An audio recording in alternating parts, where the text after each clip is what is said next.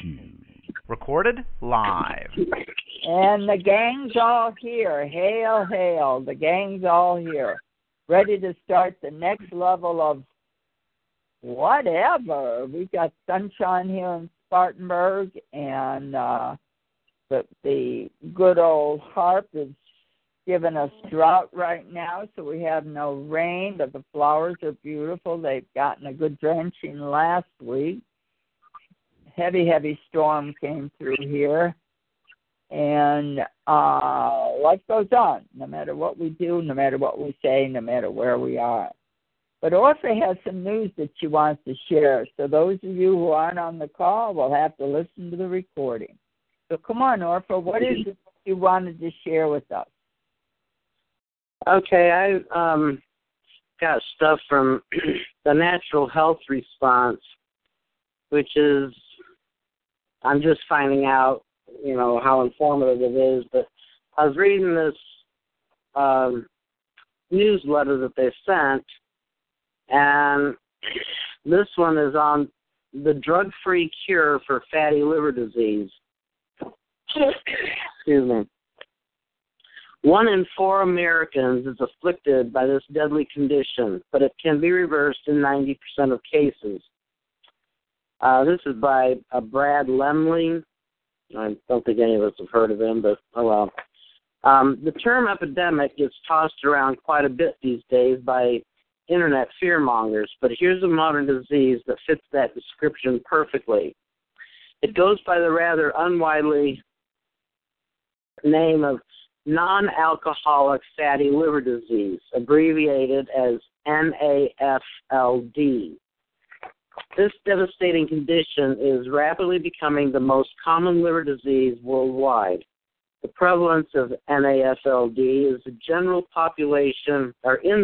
population of Western countries is 20 to 30%. Take a moment to let that sink in. We're talking about 1 in 4 people. This sobering bit of info is from Liver International, a leading journal on liver disease. The fact is, livers in the Western world are in terrifyingly bad shape. And despite the public's concept of liver disease, such as cirrhosis, being almost certainly due to excessive boozing, the reality is that in modern times, alcohol exposure is not the leading cause of liver dysfunction and failure. No, what's principally bloating, scarring, clogging, and killing our precious livers isn't primarily booze, although alcohol can play a role. No, what's devastating our livers is the same thing that will render as many as 1 in 3 Americans type 2 diabetes by the year 2050. Overconsumption of carbohydrates, such as sugars, especially fructose, and grains. All of this, obviously, really bad news. So I'll get to the good news soon, I promise. But in the meantime, here's a little info on what the liver is and how it's absolutely vital to overall health.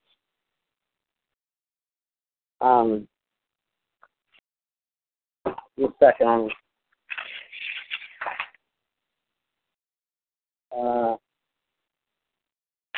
Okay. I'll read this part first.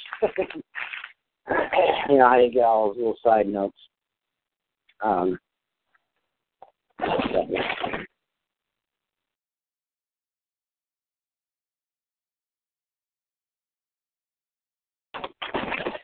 Okay, it may seem ridiculous to be a fan of a bodily organ, but I've always admired the liver. Tucked into the lower right side of the chest cavity, this seemingly featureless mass of purplish flesh is nothing less than the gatekeeper of dozens of processes that are vital to human health. Unlike the throbbing heart or bellowing lungs, the liver does its complex, vital job silently and apparently without moving. All of the action is at the cellular level. A healthy liver, 1, manages the components of blood, keeping fat, sugar, and protein at optimal levels. filters out toxic byproducts of metabolism, such as bilirubin and ammonia, and toxins from the outside, such as drugs and alcohol, stores and precisely doles out nutrients, such as vitamin A and iron, at precisely the rates and amounts that the body needs. You hear the doggies? Yeah. Makes cholesterol a vital organic molecule. One of the downsides of a low cholesterol diet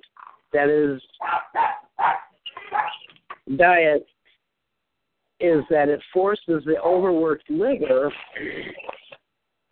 to overproduce this necessary substance.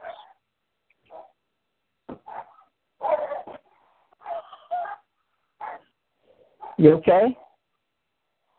Yeah, I'm just trying to. Yeah, can you hear me? Yeah, you're fine. Oh, I okay. just had to put the dogs out. They were making too much noise. Okay. Even if we as human beings don't give two hoots about the quality of what we eat, the liver, like a good parent, always cares and works hard to make sure that we absorb the good stuff and excrete the bad stuff. But diligent as it is, like a real parent, it's not omnipotent or immortal. Liver abuse is real.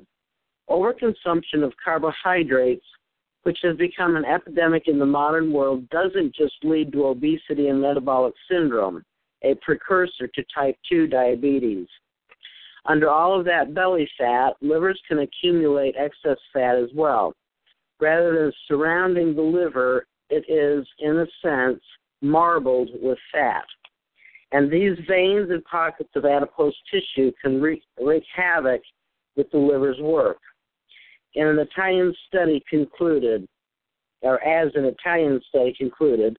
NAFLD is highly prevalent in the general population and is associated with many features of the metabolic syndrome. Just as some fat in the body is normal, so is up to 10% fatty tissue in the liver.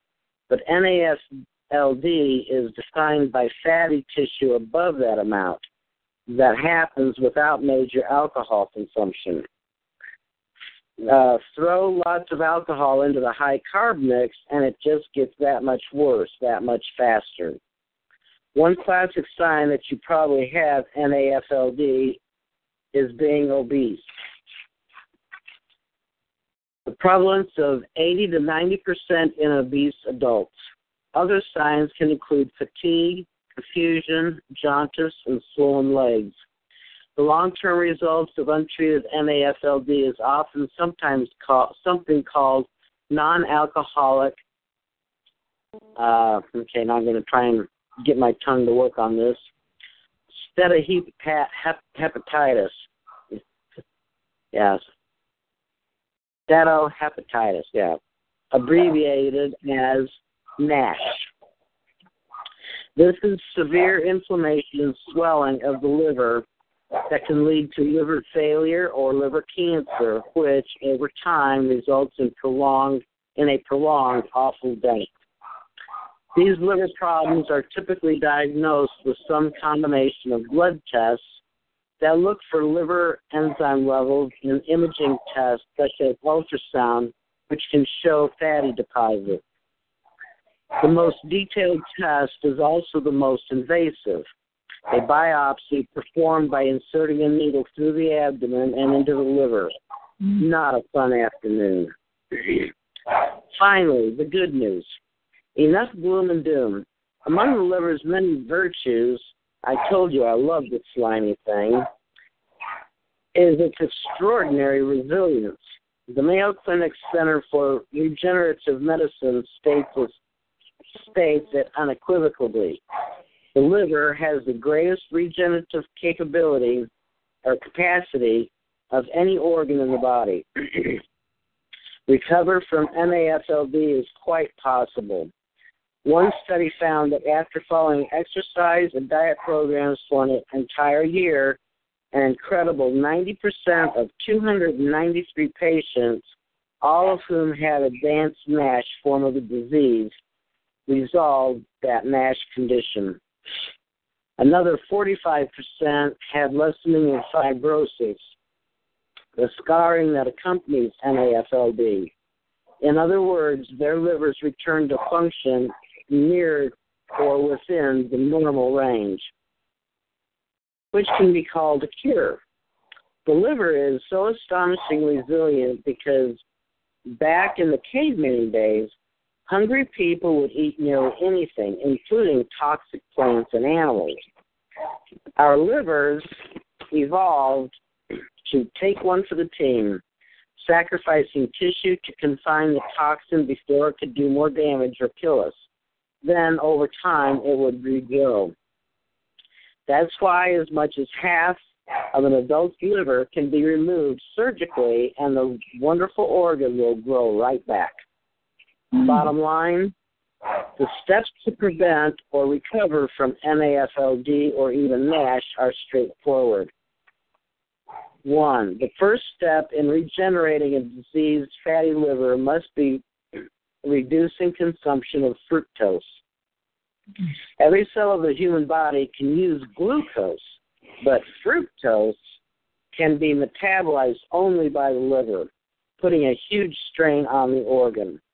The worst dietary source of fructose is high fructose corn syrup, the cheap sweetener typically used in soft drinks.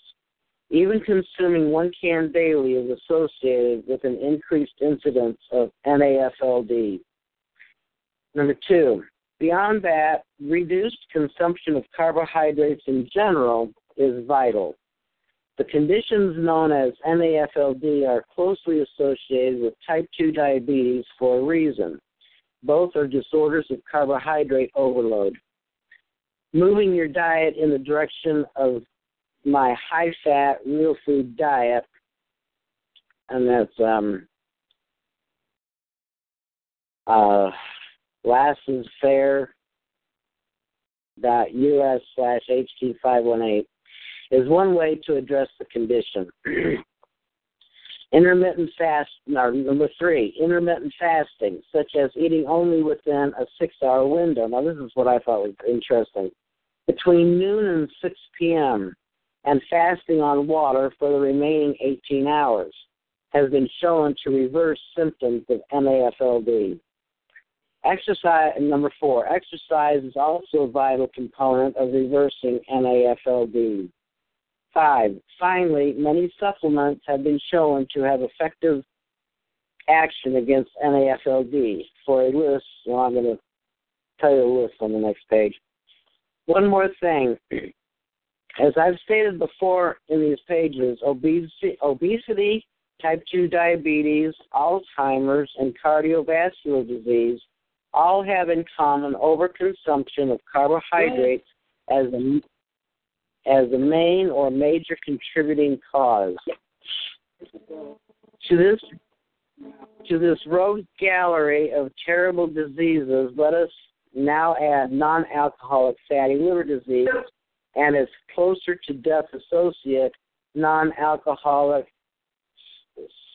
steatohepatitis. That is spelled STEATOHEPATITIS. I got the hepatitis, but I think the other part is steato, STEATO. But it's all one word. Anyway, all of these modern scourges can be turned back with a diet like my high-fat, real food diet or an overhaul low-carb regimen like the one advocated by Dr. Eric Westman to reverse type 2 diabetes. I don't know. I know I've heard of Dr. Westman. I don't know if anybody else has, but he does a lot of this stuff. Throw in some modest exercise, such as a daily 30-minute walk and or a low-impact weight training, and these diseases of civilization can be effectively banished from your life. Hold on. Turn to the page. 12 natural remedies for crushing liver disease. These supplements fight fatty liver disease, high blood pressure, and other diseases of civilization.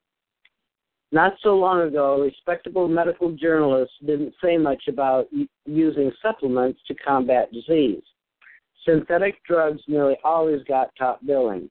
The companies that make them had the bucks to fund that research. But these days, the better journals, especially those with an international basis, putting them outside the all-corrupting influence of the American pharma industry, tend to take supplements seriously.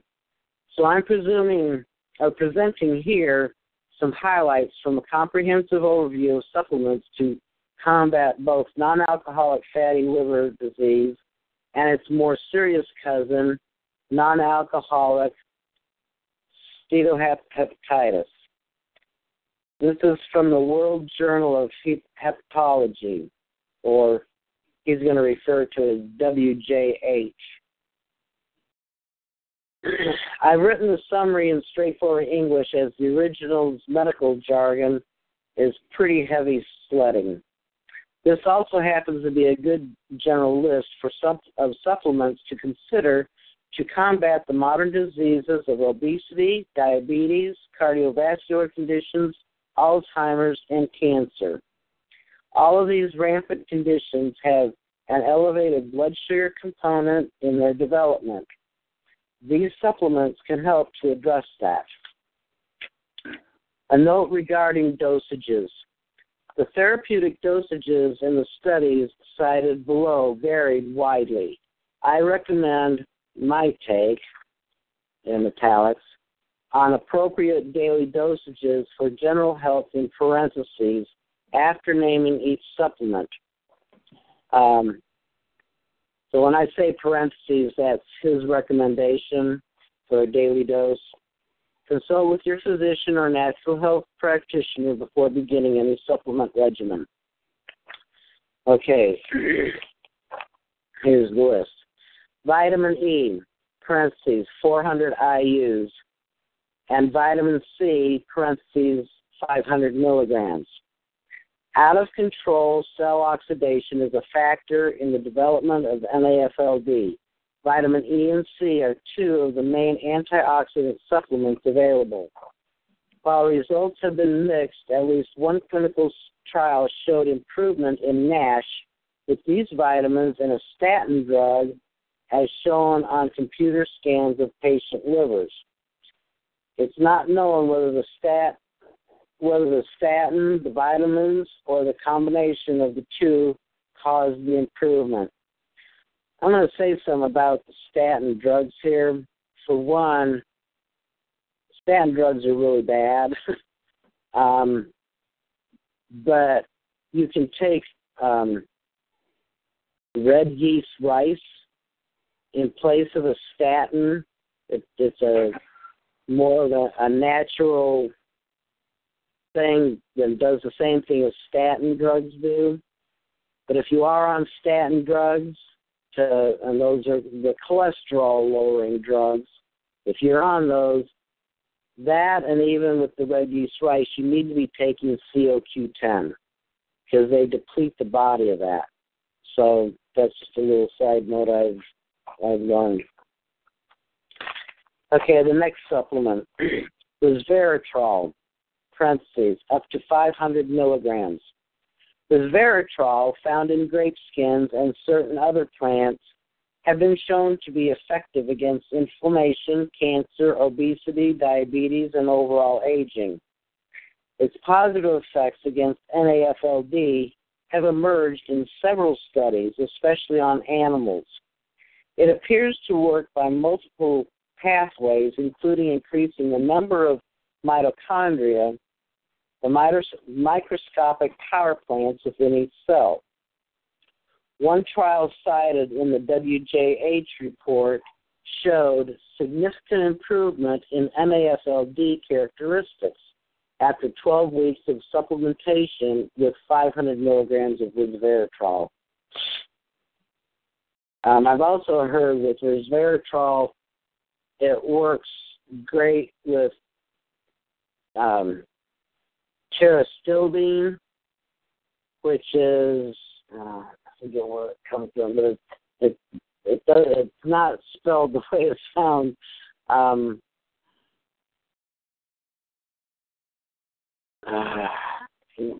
me see. I've got it here. Can't find it.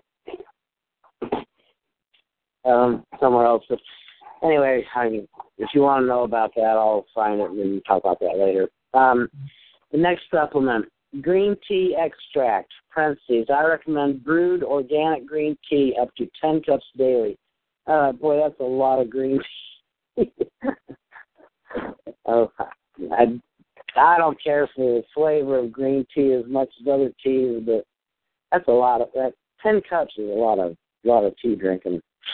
Anyway, extracts of one of green tea's main healing components. Okay, here we go with another one of them big words. Epigallocatechin, -3-gallate, or, now this is where most of us probably heard this, EGCG, have been shown to have a positive therapeutic effect in rodent studies on obesity, metabolic syndrome, and the rat version of NASH. Other experiments on humans and animals and in test tubes have suggested the antioxidant and anti-inflammatory powers of green tea are useful as well against NAFLD, but specific randomized trials in humans on the effects of green tea on NAFLD are needed. So I guess they need to do more trials there. But next supplement, coffee. Parentheses, up to 6 cups daily, which is a lot of coffee too. Less if it gives you gastrointestinal upset, jitters, or insomnia. Both human and animal studies have shown that drinking coffee on a regular basis can decrease the risk of type 2 diabetes, and a recent study indicates that fatty liver occurs less frequently in coffee drinkers. And here I quit drinking coffee. Might have to go back. Of course, I think that getting rid of the sugar and the cream in it would be much better. The more coffee was drank, the less liver brightness the researchers observed. In ultrasound, bright images generally indicate disease. The study also notes that among NASH patients, coffee consumption has been shown to be significantly associated with a reduced risk of fibrosis, a reference to the stringy liver tissue that characterizes the disease. Next supplement, garlic, parentheses, 1 to 3 cloves, minced, raw, or cooked. A garlic-derived chemical called I love these terms.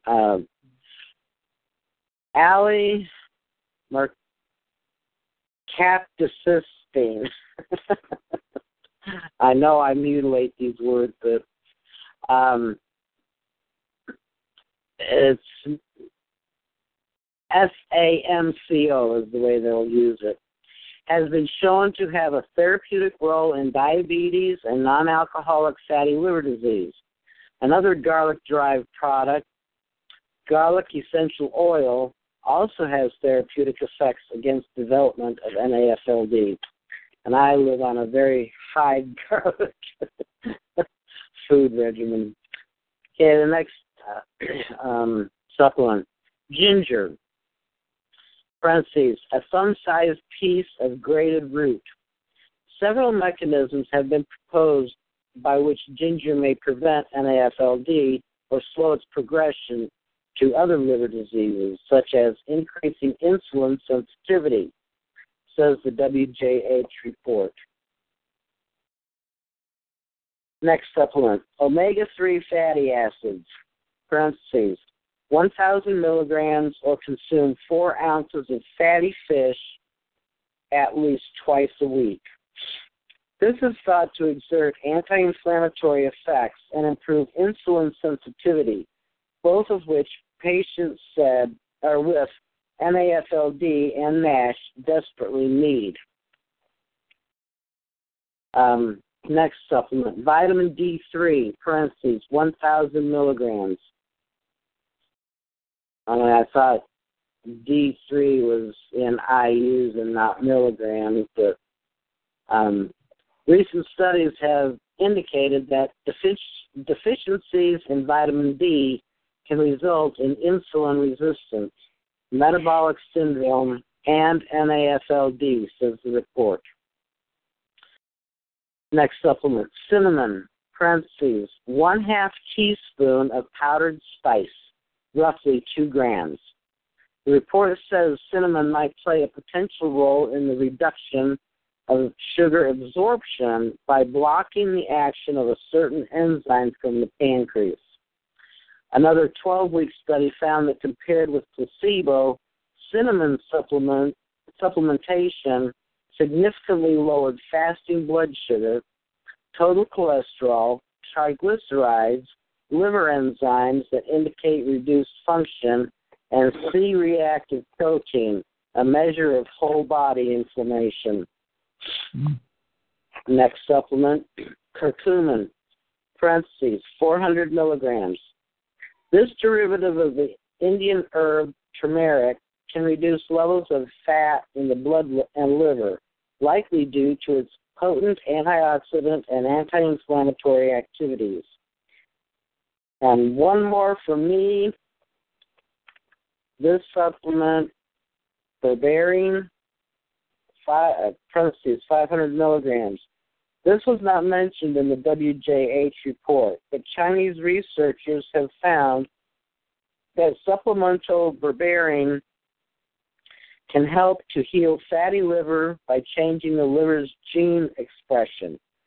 Berberine is a well-known and potent blood sugar lowering supplement, one that I highly recommend.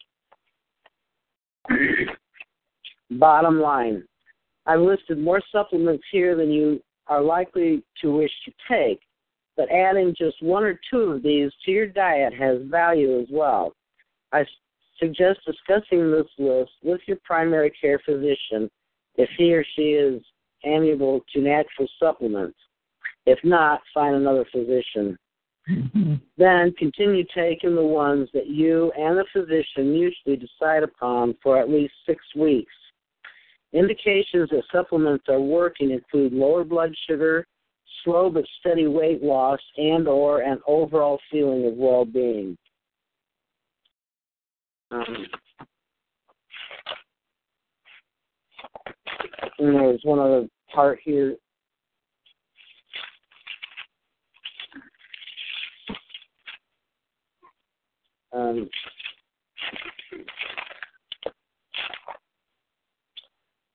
Here's who we should be fat shaming.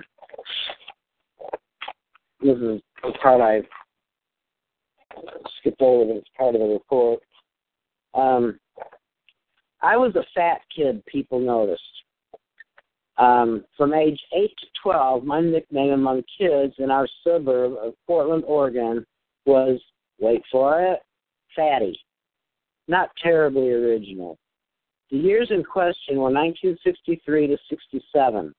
The term fat shaming had not been coined. In fact, the verb shaming hadn't been coined in its current use. The verb back then was tease, which had a lighter connotation.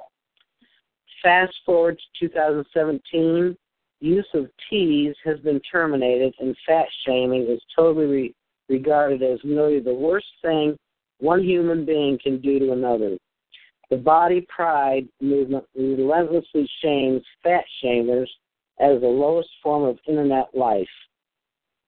Fat shaming is now seen as a heinous crime because, in the popular mind, it kicks off a shame spiral in which the shamed person will inevitably collapse into a heap of self-hatred, overeating, and maybe even suicide.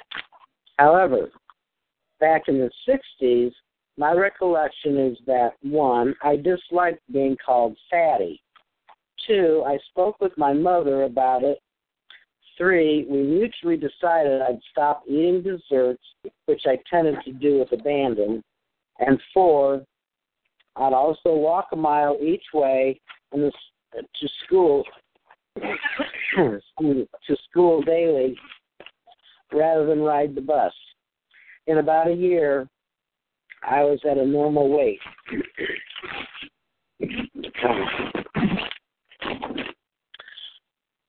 Who should be shamed? I'm not here to defend fat shaming. Perhaps, given the way young people are wired today, it really does more harm than good. I merely make the point that the practice need not always wreak destruction. In my case, it got me out of my husky genes and probably helped set the stage for a life of touch wood, so I'm not sure what that means, remarkably good health. But what I will say is that, as this month's cover story points out, fat is not just a social issue. Fatty liver, which goes hand in hand with obesity, disrupts the liver's complex and delicate detoxification tasks and ultimately kills people. So rather than fat shaming or body pride, I'd like to see the Internet's attention shift to the fact that being overweight is a health issue, and that is the cause. And that the cause is the flood of cheap, government-subsidized grains, sugar, and vegetable oil in the modern marketplace. And then I'd encourage the ramping up of some serious shaming aimed at those industries and the government lackeys who push tax subsidies in their direction. Let's bring back shaming and heap it on the fattening forces of big food where it belongs. Great article. I really thought so, too. I learned quite a bit from it. And there's another thing in here, too. If you want, I can read it. But, you know, my brother and his wife decided to go on this diet. It causes ketosis in the body. And what it does, and this is where I started looking at carbohydrates, the thing that they're watching in this diet is the carbohydrates. When you look at a package, there's still a lot of stuff about it I'm trying to figure out. Excuse me. I got a tickle in my throat. They look at the total net carbs, and then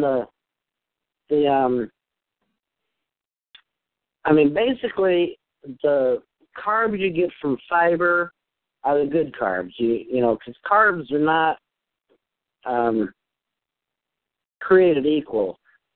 The sugar carbs are the bad carbs, and that's what, you know, gets stored. That's what gets, you know, causes our fat. That's, you know, all of that stuff. But it also, when you're looking at a package and it says 21 carbs, and then it only lists, say, 3 of them as fiber and 2 of them as sugar, where the heck are the other carbs coming from? You know, they don't list that stuff, and it aggravates me because it's really hard to tell if you're getting, you know, the rest of those carbs good, bad, or otherwise. You know, it's really hard to tell. But I've been starting to look at it, and, you know, if you can look at a package, and it seemed to me with their diet, if it was, you know, under 10 total carbs, it was okay. But you still have to look at the, you know, how many of those carbs are sugar and how many are fiber. Like I said, I'm still trying to figure out where the other carbs are coming from, because everything has carbs, but are they good or bad?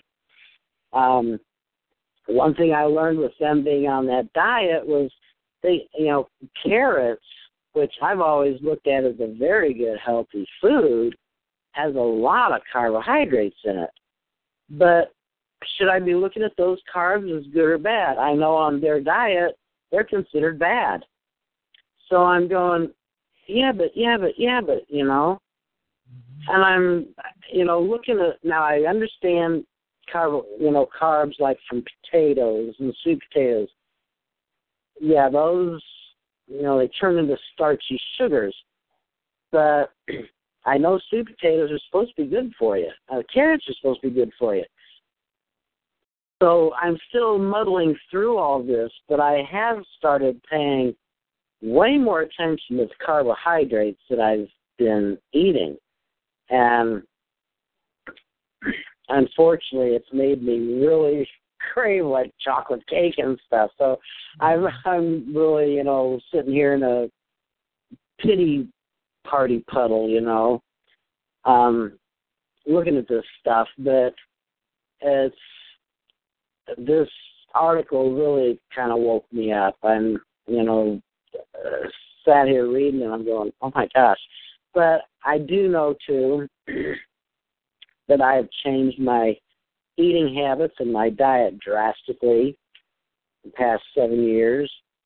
I eat a lot of those supplements, but I still have challenges, and I think that it's probably because I still eat way too many carbohydrates, and I'm still storing them. I'm not, exercising enough and stuff like that.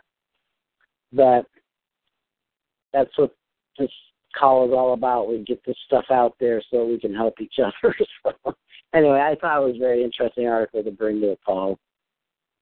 Great job, because what it is, I've been reading up on it, but I hadn't run into what you're talking about. But I've been self-diagnosing myself and realizing it's so much easier to butter a piece of bread and shove it in my mouth than it is to go cook a meal. And that is where I am with what I've been doing to myself. And I don't know, we're all single here. All these single pots of excitement about life. But we've got to take care of ourselves. It's really, really vital that I've had to own up to what I'm doing. And yet, because I'm losing my hearing. And the reason I'm bringing that up is I got this book that was about the Navajos and how they kept their hearing. And he went into talking about diets and different things. But he also mentioned, get this, when you're eating too much carbohydrates and not vegetables, your hearing declines. Huh. And the hearing, my wonderful ENT, that's ears, nose, and throat doc, were so excited about me getting hearing aids. Now it's become increasingly harder for me to hear in the classroom. I don't know if that's you, Orpha, that's doing the moving around. I think Elaine's on or someone's on. But I was doing a little. Is it gone now? Let me talk a few moments. Yes, it is. And so okay, I was looking at a piece of paper. I'm sorry.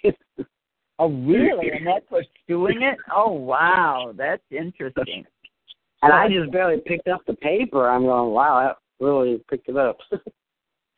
Yeah. So, well, what's important for us to look at about what we're eating, drinking, and romanticizing ourselves on eating healthy is the fact, what is it really that's in those foods that's doing it? And you're absolutely right bringing it up that we have to understand what is going on in our bodies. our bodies are carrier. I have some sad news. My brother passed away Monday night at 11 o'clock. But what he had was cancer throughout his entire body. Entire body. Not any little, just a little bit here and a little there. And he got diagnosed with it in February. Now, why? He had prostate cancer 3-4 years ago. He went to the VA. They did a really, supposedly a good job. I'm saying that because the way they rip and tear and mess with everybody, it's horrific. And my brother had no idea he had any more cancer in his body because he supposedly had beat the rap. So when February came and he was put into the hospital because of something with his back, and I don't know what happened with his back, but they said they put him in the hospital, and that's when they found he had cancer throughout his body. How come? What happened? Why did he have that? And he beat the prostate cancer. Well, what I've read since that alert came out and my brother was in such terrible shape was the fact that once you've had chemo and you come away supposedly cured, you are actually open to more cancer, gobs more cancer, humongous amounts of cancer. And that's what my brother went through. They shot him so full of chemo this last round that they almost killed him. And they said if we didn't do it, he would have died anyway.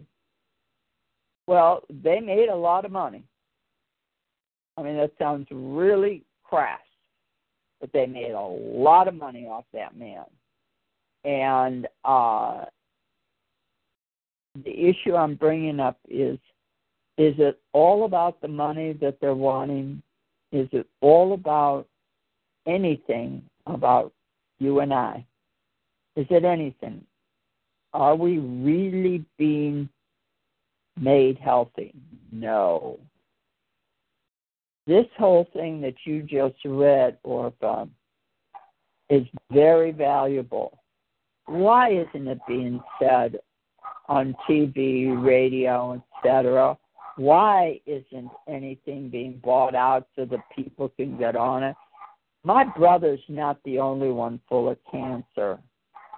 My brother's not the only one who dies of cancer. They're dying all the time. All the time. Well, this is why they don't want any cures out there. They don't want us to know that there's cures for cancer and diabetes and all this, because the amount of money that they would lose when we're cured of these diseases is astronomical. That's just astronomical. That's my point, Orpha. Exactly what you're saying. And that's the question we need to ask these doctors from now on. Doctor, how many people have you gotten well? Doctor, how many people have you told to go home and die because you can't do anything more? How many people, doctor, have you actually made certain their life was saved rather than bury them? We've got to start asking the hard questions, because this is my point exactly. I sent the Rife machine that I'd gotten to take out to my brother to help him beat this cancer rap. I sent it out to him. He was too sick. His family was too distraught. And that's the reason I was going, because I would be kind of removed from that i.e., sort of. And I never made it. They asked me not to come. They asked me to stay away because the family was having a hell of a time. It is really hard for a family to get their head wrapped around the fact that the man they love, their father, their husband, is dying of cancer. Yep. And it's the money. When what was his name? Teddy Kennedy was dying of cancer, and he was willing to pay anybody millions of dollars to save his rotten life. He's the chief cause of why we have no real freedom to have a cancer cure. He stopped every single one of them.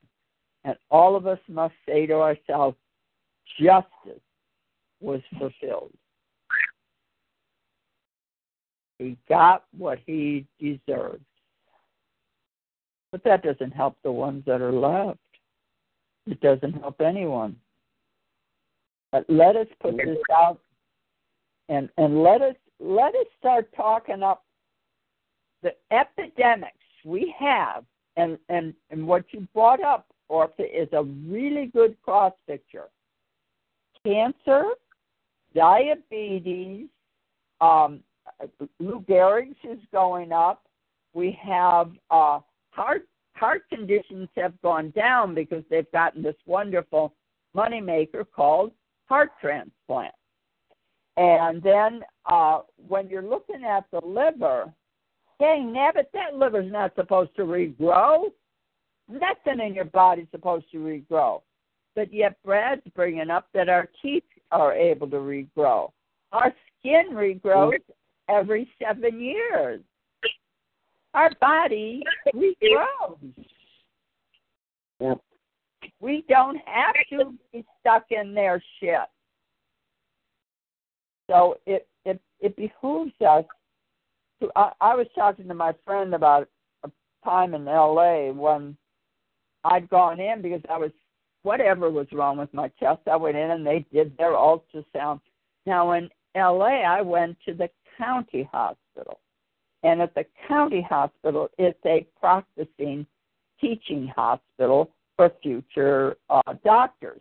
So they change, I'm going to say every 6 weeks. And they go to a different department to learn that department, then they switch to another department. So I had my ultrasound, and they saw whatever little lumps or dumps or whatever it was.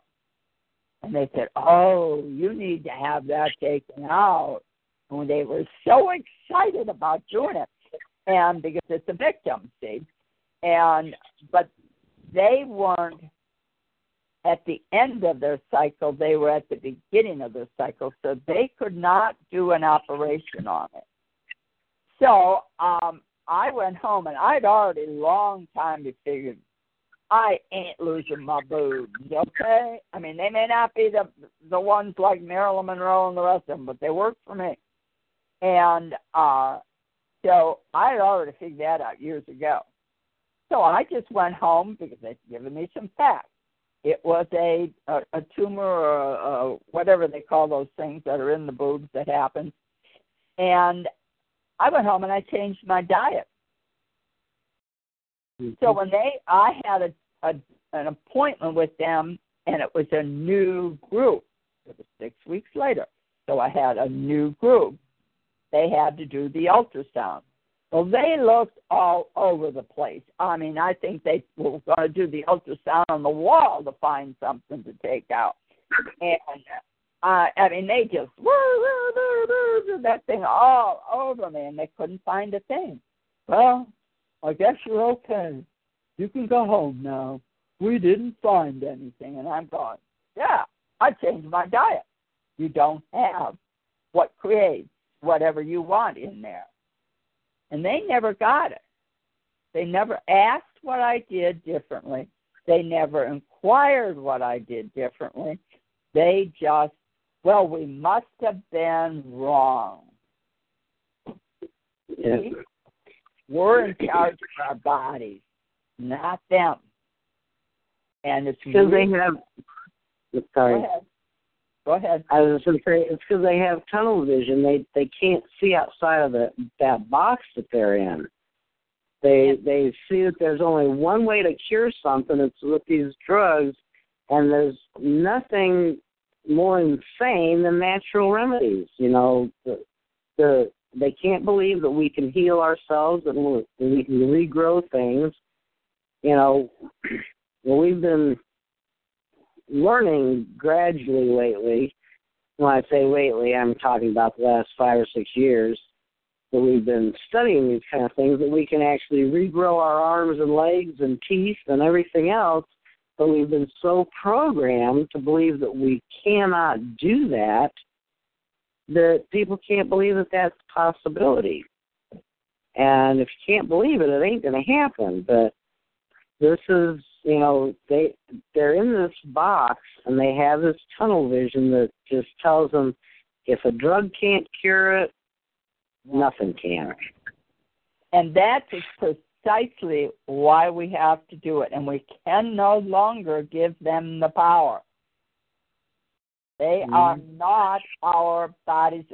Do you know how many people? There was a radio show I listened to in L.A.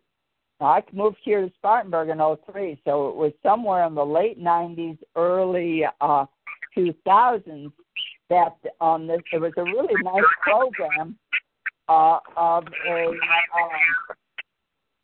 someone's interfering with us. And it was a program where it was a doctor talking to the people. And the people, you're the ones who can heal yourself, and that was their theme. And what happened was he got a letter from a lady who said, I fired my doctor today. And he said, she was saying that she had gone to the doctor to tell him that she no longer wanted him to do this thing or that thing. And the doctor said, what are you talking about? You're not a doctor. She said, but I know my body. You don't. And she fired him. And it was the best thing she ever did because of the fact that she took over the responsibility of her body. She was an old lady. She wasn't a young dudette. Go ahead. I'm sorry. No, go ahead. Go ahead and finish. It's the fact that all of us have that right to say no to all these BSers. You are the master of your body, not them. You know your body. You've lived with it all your life. Mm-hmm. Who are they to tell? And I'll add just this and then give it back to you. Orpha, is the fact that so many people have got to ask the question, so doctor, who did you heal this week? Mm-hmm. Who did well, you and the thing too is the doctors think that you work for them. Correct. Excuse me? Who's paying who? You work for me. And that concept has been lost because, you know, it's just like lawyers, too. The lawyers work for us. The doctors work for us. They don't work for us. I mean, we don't work for them. We're paying them. Correct. Somehow or another, that concept has gotten switched around, that they're getting the money, but yet we work for them. I mean, we're supposed to, we're coming to them for guidance, not because they're all God mighty.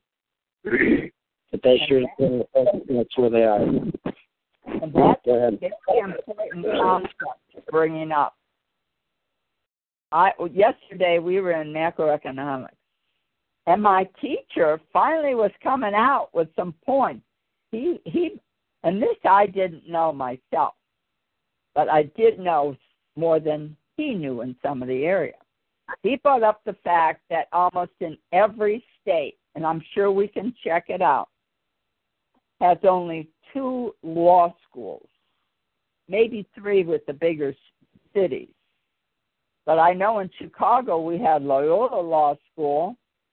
We didn't have a law school at DePaul University. We didn't have one at Illinois State, but we had Loyola Law School. That's Jesuit. Then we had, probably downstate they had a law school. But if we went through and checked every state, there are only 2, at the most 3 law schools.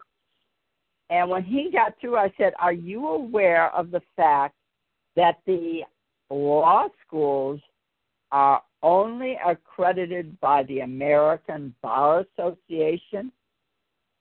Are you aware that all these lawyers are employees of the court and not yours? And are you aware that at any time that the students are in law school, it's their curriculum, the bar's curriculum. And so he didn't know any of that stuff. And it was an eye-opener for him, because it's time some of these teachers got their education correct. There is no official law school. It's all law programming.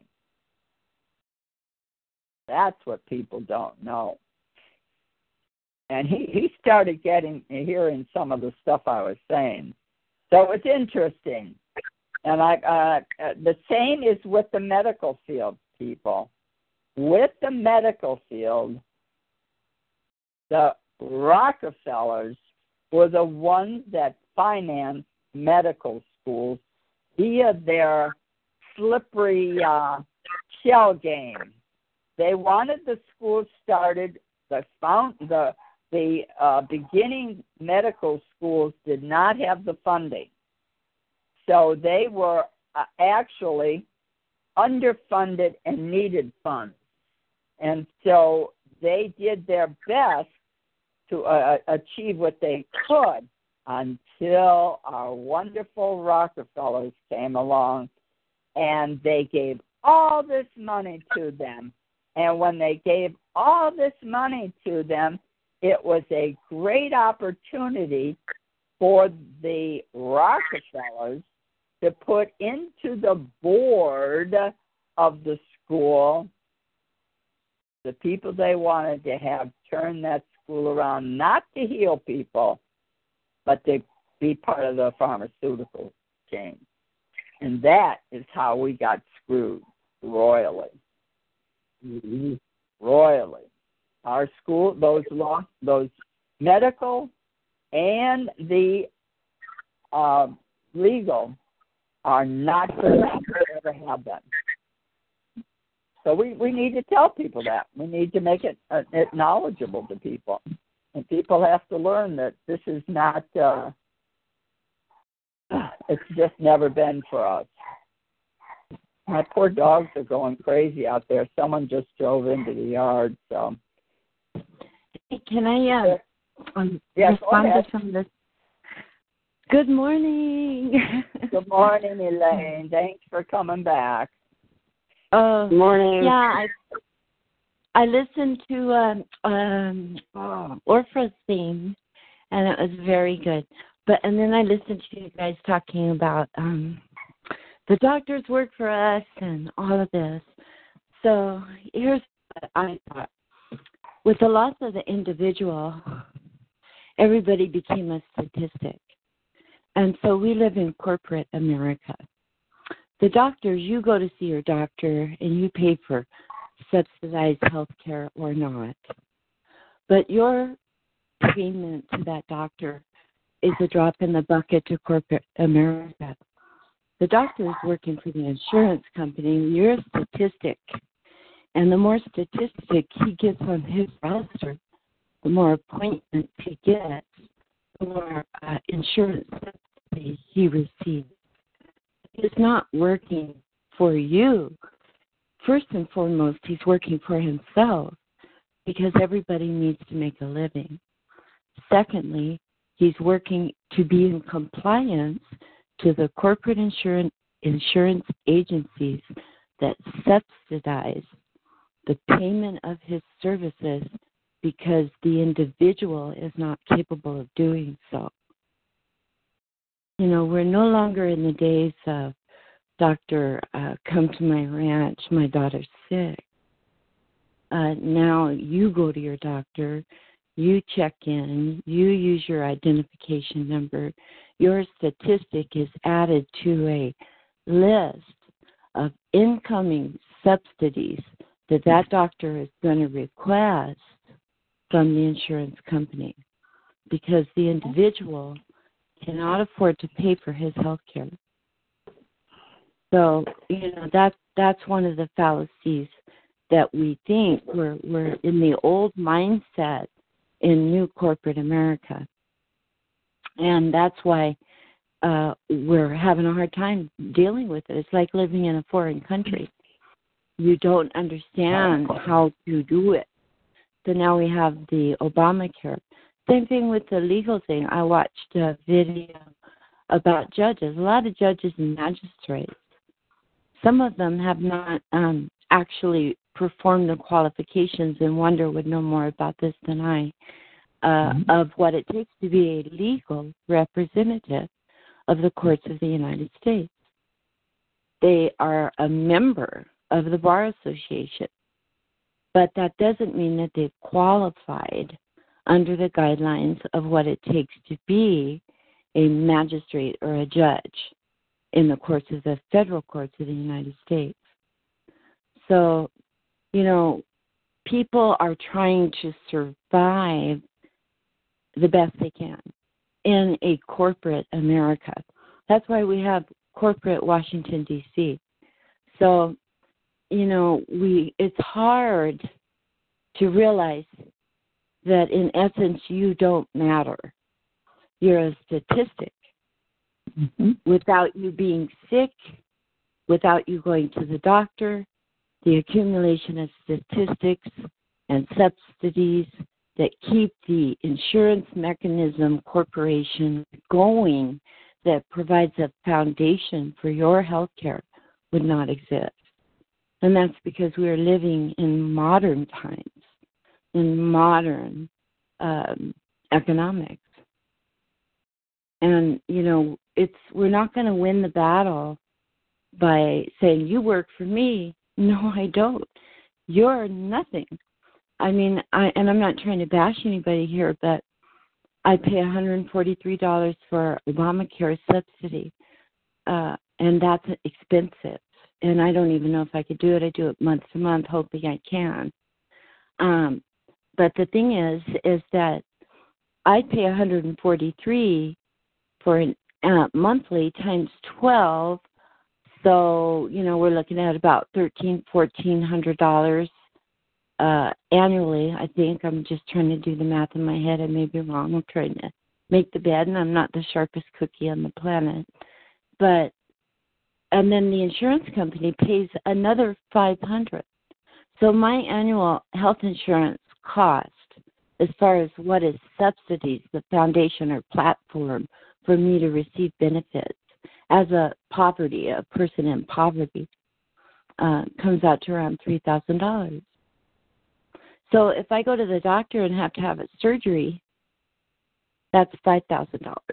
So, you know, the way it is set up with our inflationary corporate mechanism under, you know, it's all because we're under a credit-based system now. It's an insurance-based system. Insurance is credit. It's rotating float. It's derivatives. It's all converted from real assets to derivatives. So my subsidy that I pay is already in debt. It's already below or in deficit. As I pay my annual insurance premium, I am still in deficit to the budgetary costs of the medical professional.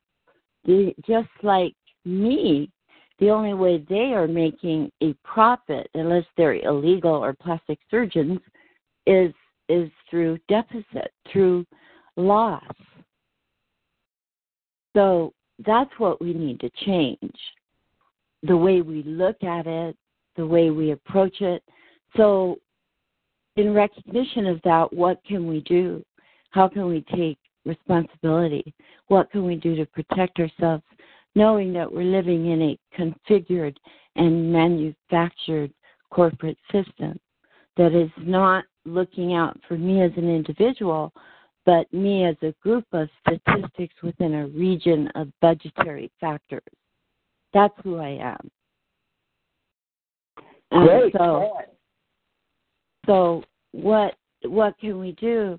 A friend, I thank God I can say I have a friend, but a lady out here, very, very nice lady, a professional.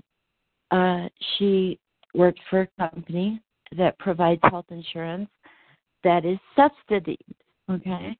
So because the health insurance company is providing the health insurance, and she works for a medical company, a health insurance company, because they're providing the insurance, she's already given away a liberty. She does not have what I have as an impoverished person to make a choice about the plan that she wants to take. She must take what her employer offers. So therefore, she can't get the best policy for her, and her deductibles are high. So and that's another way. So the way that a corporation can figure a budget, gains and loss, is to create a statistical list of companies that provide health insurance and what type of health insurance they provide. So how many people are going to pay this deductible for their premium, and what is deductible for office visits?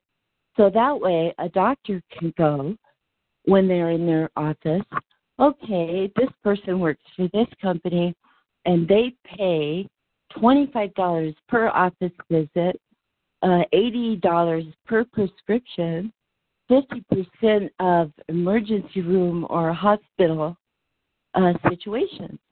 So everything that the doctor gets is subsidied again.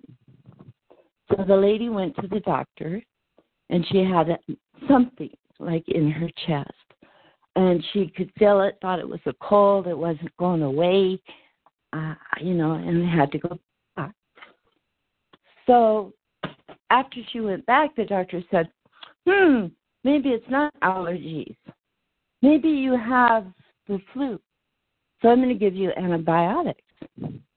So she paid $38 for the antibiotic, and which was $200 up front if she didn't have the subsidized insurance, and then she paid $25 for the office visit.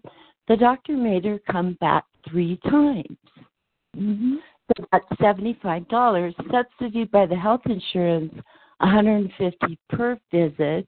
So the doctor's made about, math in the head again, about 500 and something by having her come back 3 times. Mm-hmm. And so what she ended up having now, after the delay, is walking pneumonia. And so that's because rather than treat the patient and perform the appropriate procedure in a timely manner for diagnostic criteria as used to be done, it was put on hold. And if you get really bad, just to make sure I don't feel guilty, I'll give you some antibiotics to give you a boost, and if you're halfway healthy, you're going to make it. Mm-hmm. So what could she have done? The first thing to do is always, I have this, and believe me, I have to work at practicing what I preach, but I have 2 medical manuals. And when I have a symptom, I go and look in the medical manual. One is a nursing manual, and one is I can't remember it now. It's a name that all the people in the medical profession know. One is from 2008, and one is from 2014. So I go and look at, or we have the wonder of computers so far. I go and look at my symptoms. And then I go to my doctor and say, here's what I found out. My symptoms say that I may have pneumonia or a chest infection. I would like to request an x-ray. The very first thing that doctor should have done, at least on the second visit after the patient came with a worsened condition and less ability to breathe, is done a chest x-ray. The very first thing you do when you think someone has pneumonia or a chest infection is give them a chest x-ray. But see, here's the thing. A chest x-ray can cost $400, and I'm not going to make a profit on my subsidy because of corporate insurance structure by giving you that x-ray firsthand. I need to get you in here 3 or 4 times to have the coverage to give you that x-ray first. There you go. So, people got to be aware and get out of the old mindset. You're nothing. You are nothing. You're a statistic in a group of statistics in a region that is counted according to the insurance that you have and your profitability margin. That's it. That's it. And I agree with what Orpha said about, get to know your doctor. Find a doctor that has the same principles that you do. And the most important principle is going to be honesty. To be able to be honest with your doctor. To be able to feel like, here's what I found out. How can I protect myself and you still be protected under the restrictions of your income earning capability according to corporate America today? So that trickles down to all levels of business, because today the business structure is of that nature. We're living and supported on derivatives. And derivatives is nothing but a flow chart of possible income. And nothing is tangible. So that's what I wanted to add. Yeah, I'd like to add something to the whole insurance company thing here. And this is what I've been going through with it. Ever since they forced us to have insurance, I didn't have insurance for a long time. I didn't go to the doctor, that I couldn't, pay the office visit, and I was done. 4 times a year I go to the doctor and it's done. I pay the office visit, I'm done. But ever since they forced us into this Obamacare, they what I have found out has been happening with me, because I was a good little cookie and went and got my stupid little insurance, and I've been paying my premiums. Well, last year I wound up having that stroke, which wound up covering my deductible, taking care of my deductible pretty quick. And I didn't think anything of it until this year, when I had to change insurance companies because that other insurance company was not going to be servicing my area, although I found out they would do group insurances and they do Medicare, but not the private individual. And so I'm going, okay, well, that sucks, but okay. So I'm in this other insurance company, actually paying cheaper premiums by about $1, I think. But here's the thing. With these insurance companies, they have you pay a deductible. And you have to satisfy that deductible before they kick in paying their portion of any of it. Mm-hmm. Any of it. Okay? Now, just to give you some figures to work with, I pay $333 and some change a month for my premium. $333. You times that by 12. I don't even have a calculator here, but I can't even figure that in my head, okay? So I pay $333 a month for my premium. I pay a copay when I go to the doctor. Now, I go to the doctor, like I said, 4 times a year, and that's because of the one prescription that I'm on, because I've gotten rid of all the others. But I have to go 4 times a year to get this one. Now, I pay that copay, which is $40, okay? The insurance company isn't paying anything because I have to satisfy a $3,500 deductible first. I'm not my CPAP machine, I found out they aren't paying on it. I first started out only having to pay $14.56 a month for the rental of it. And then the insurance company picked up the other $33 is what I'm figuring it to be. So I'm not sure where the $107 a month now comes in, but I started getting these $107 charge a month this year. And I'm going, wait a minute. Where is this coming from? Well, your deductible isn't satisfied, so this is what you have to pay until your deductible is satisfied. I said, well, how long am I going to have to pay that until my deductible is satisfied? Well, 13 months and you'd have it paid off. I'm going, 13 months at $107. This machine can't possibly be worth that much. Well, that's how much it costs for you to have it until your deductible is satisfied. Then the insurance company will pay for it. Screw that. The insurance company never will pick up anything because I don't go to the doctor enough, and me paying on my CPAP machine and paying my insurance premiums and paying my copays, none of that is going to get me up past the $3,500 a year deductible to pay for them to start paying anything. And guess what? Come January, it starts all over again.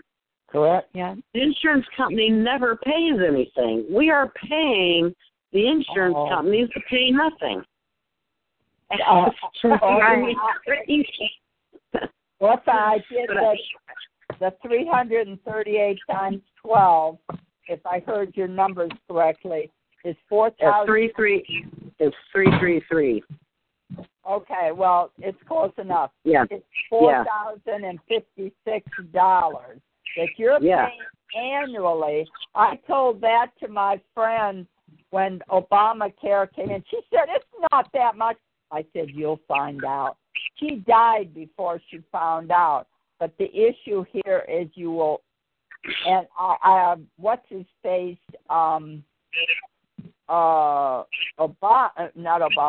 Trump did cancel some of it. What and how much is going really away is not for us. But it's the definite point. Go ahead. No, go ahead. I thought you were done with your point. Go ahead. I just wanted to say something on that Trump thing. Go ahead. The insurance companies have always been a fraud. Your car insurance is a fraud. How many of you have paid monthly or even every 6 months big fees to cover your ass so it wouldn't land in jail like I did for an insurance that you never, ever, ever use except maybe once? Oh, but what if you had it? How many accidents have you had? Well, none. Well, do you expect to have an accident shortly? Well, no. And you're paying all this money for nothing. This is the great killer for most people, and it's all a fraud. It's a money fraud that we accepted the car insurance. Oh, good, they accepted that. Then we accepted medical insurance. Oh, they accept. This has been what Elaine said is the culmination of 100 years of eating away at you being subsidized. That's all it is. The culmination is socialism. So that you're so wrapped up in being stuck with these people that you will never get relief. I go to my chiropractor every 2 weeks. I pay him my money. I leave. He doesn't have paperwork. He doesn't have anything. He goes on with his life. And that's the way it should be.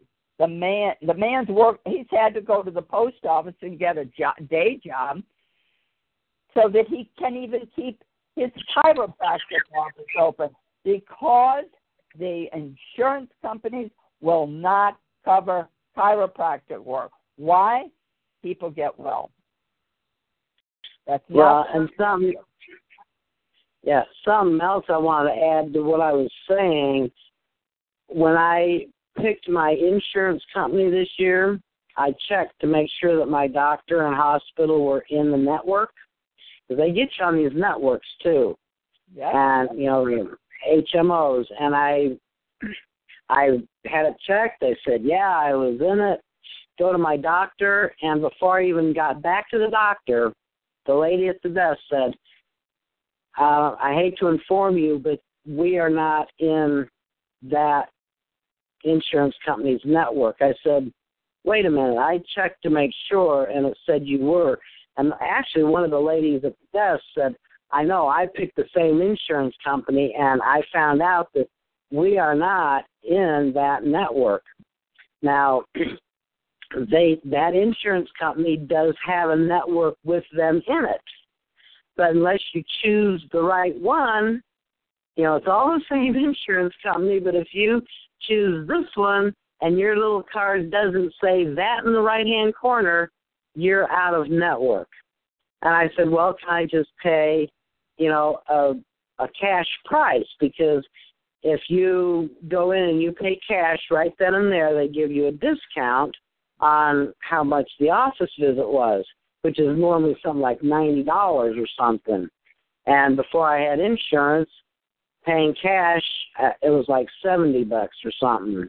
Mm-hmm. And they told me I could not have the cash discount because I actually have insurance. But because I'm not in the network, I have to pay the full price. And I go, that really sucks. I said, this is ridiculous, because I was told you guys were in the network. It's not I found out it was the marketplace, which is where Obamacare is sold.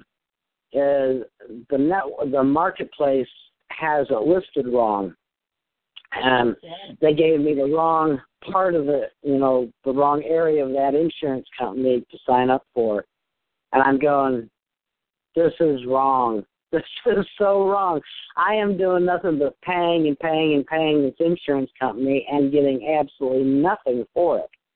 Correct. Now, if you're doing the copay, you are having to satisfy your deductible before the insurance company will take over. And I didn't understand any of this, but at first. But if you have co-insurance, in other words, if you find an insurance company that you can have co-insurance instead of co-pay, what happens is you pay a portion, which is usually something like 80-20. You pay 20%, the insurance company pays 80%. Well, they pay right along with you.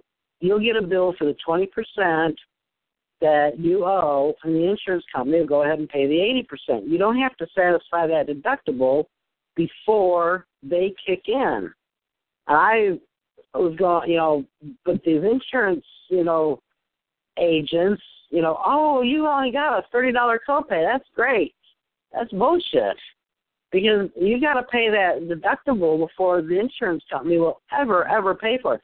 Now, if you're in and out of the doctor's office every week and in and out of the hospital, yeah, probably no problem, other than your health really sucks. But if you're, taking all kinds of medication and very, very sick, then copays are probably okay because your deductible will get satisfied fast and then the insurance company will start paying.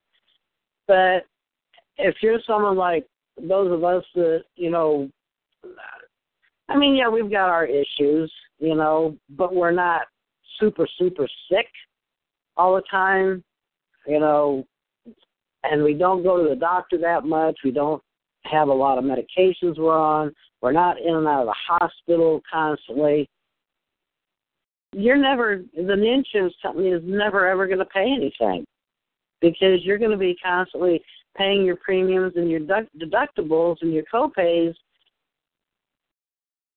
but they're never going to pay anything.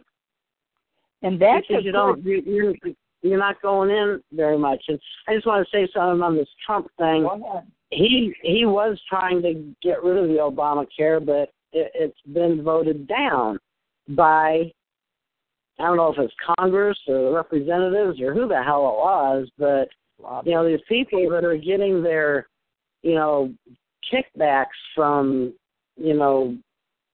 being on this Obamacare, thing that they didn't even read before they signed it into law, I believe Trump may, and I'm decided a long time ago I wasn't going to be for Trump or for Hillary. I wasn't going to be for anybody anymore. But there's something that Trump's doing that I agree with. There's some things I don't. But he was trying to get rid of the Obamacare, but I've heard, and I wouldn't stake my life on it, but I've heard that it was other people, like I said, I don't know if it was Congress or the House of Representatives or the Senate or whatever it was, turned it down. But I think, doesn't Trump have the veto power or something like that to go against whatever they do? I don't know, but I don't know that it's over yet, but I just thought I'd bring that up. I don't know. Go ahead. And yeah, what we have to go back to is stop ragging on them and stop using them. And he did stop that. Obama did sign in the first week or so that curse of the insurance insofar as the people being fined for it, because they get you on that slippery slope and you never get out of it. And the biggest point that we have to raise is that people, you're in charge of your life. And that's what we have to teach other people, because they've been so brainwashed, just like Elaine was explaining. She's so absolutely right. We have been sucked into being always at effect by these criminals. Always. And that's not helpful. Yeah, it's been. Did you say he voted down the fine of not having insurance? I'm sorry, Donaldson, just a minute. He signed in that they could not fine the people for not taking Obamacare, is the way I understood it. So that if you're still being harassed by them for the failure to be insured is bullshit, because I never was insured. And what I did is I went to when I was in L.A., I went to the county hospital. And I just paid whatever the little amounts that they wanted me to pay for my gallbladder operation, because I was an indigent and had no insurance. I paid it off in a short while. I think it was $60 every 2 weeks or something. I got paid every 2 weeks, so I paid it off. I paid for my operation.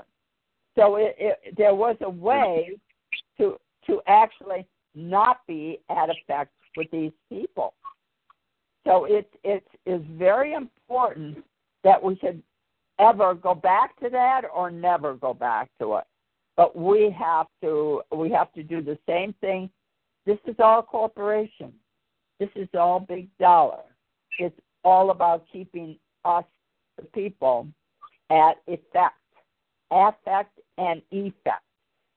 So it's really very, very serviceable for each of us to really look at your insurance. I'm getting Medicare. I get charged $104, maybe $110 a month. I never use it for just what you said. Because I never go to the doctors, I never get a copay done. Right. And that's just BS.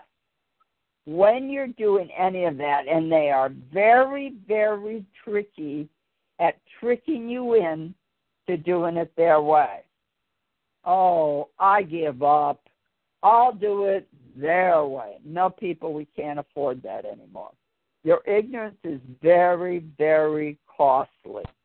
And if you don't get out of the ignorance, you'll never get out of this albatross that we've created by going along to get along.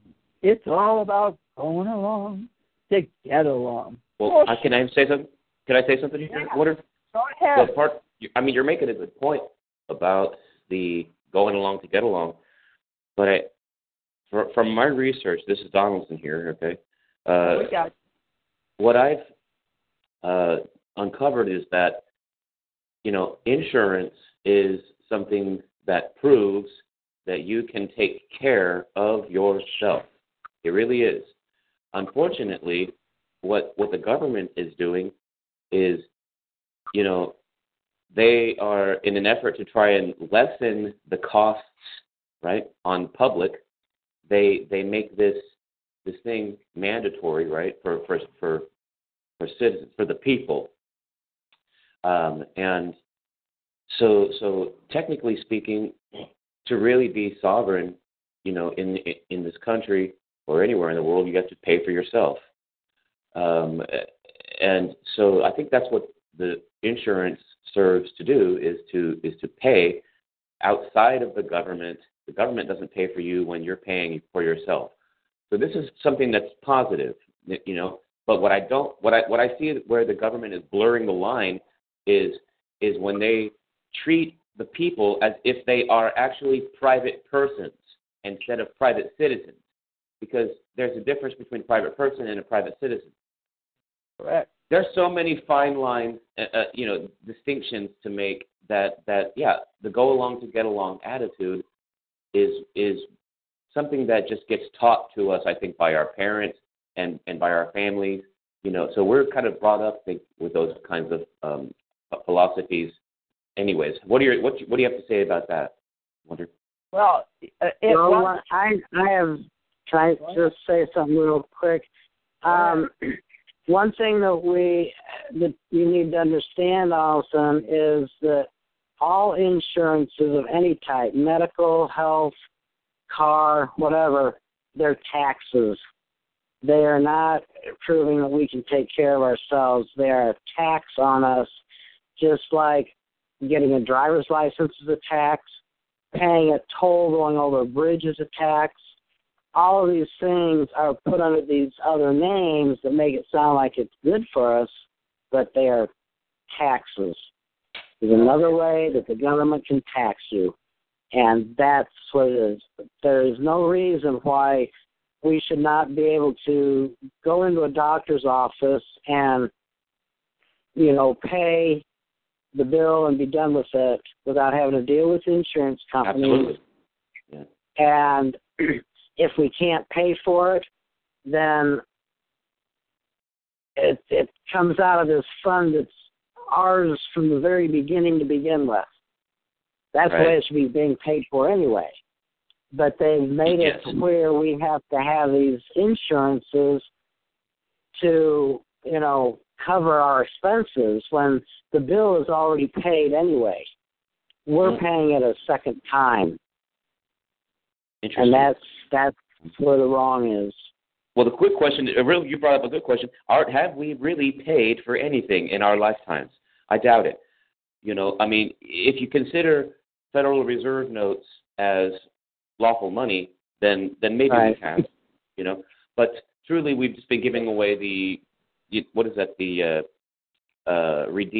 redemption on it to someone else, I suppose. I don't know where to go with this right here, because there's a lot of distinctions that you need to people should make to be responsible in their own lives. And one of those is to pay for yourself. Don't let the government pay, for you. So, I mean, I'm kind of I'm tossed up on both. I hear what you're saying on the call, everyone, and with regard to this, or at least Orpha and Wonder.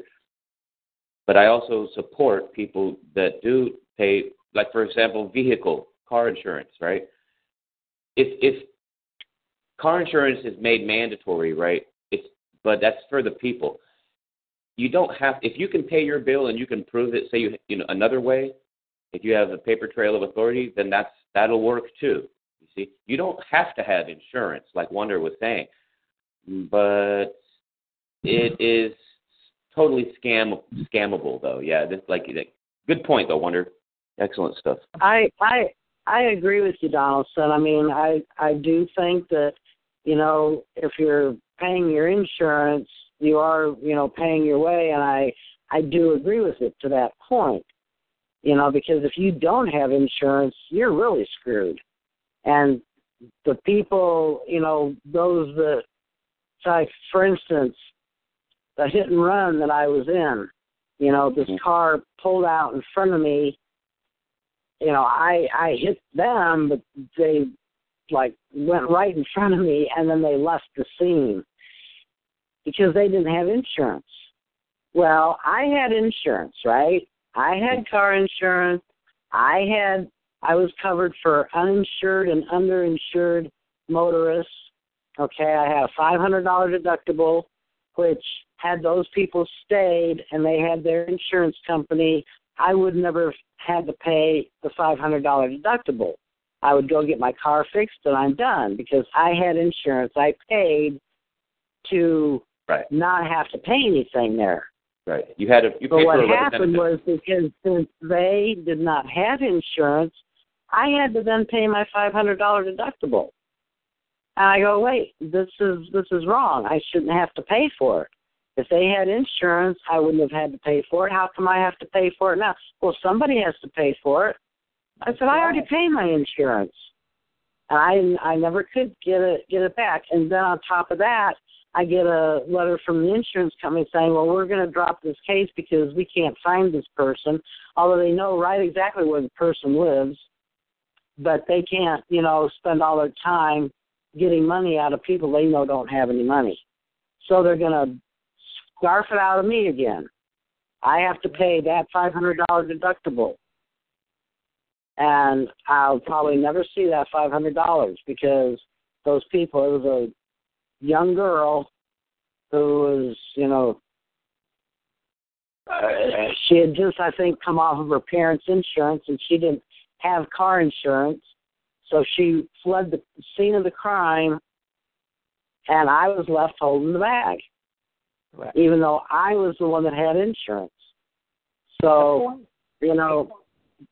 this is, they force you into having these insurances because if you don't, you're really screwed unless you do something like that lady did and left. Can I tell you what happened to me on my insurance, car insurance? I was in a mall parking lot, underground parking, and it was very dark, poorly lit. I was at the exit, which heads to the main exit street that on the left and the right has the exit. So it's a two-lane, one coming in, one going out on each side. But there's this big beam, this big support pillar on the left that blocks the view of the incoming car. So I was driving along very careful. I have Ray. Ray has a few spines, so any hard jolt can actually fracture his spine. So I have to be very, very careful with my driving. And so anyway, I stopped, looked both ways, went forward about a half a foot, stopped, looked both ways again, thought, man, I can't really see around that big pillar. Went for about 5 inches, and it was clear. So I decided, okay, I can go. I looked to the right. You should always look to the left first, again anyway, but I looked to the right, and I knew I had looked to the left, so it was clear, and I inched out. So as I'm inching out, there's a lady behind me, comes right up on me, right? She's impatient, wants to go, thinks I'm going. Maybe she's not going to stop. That prevented me from backing up.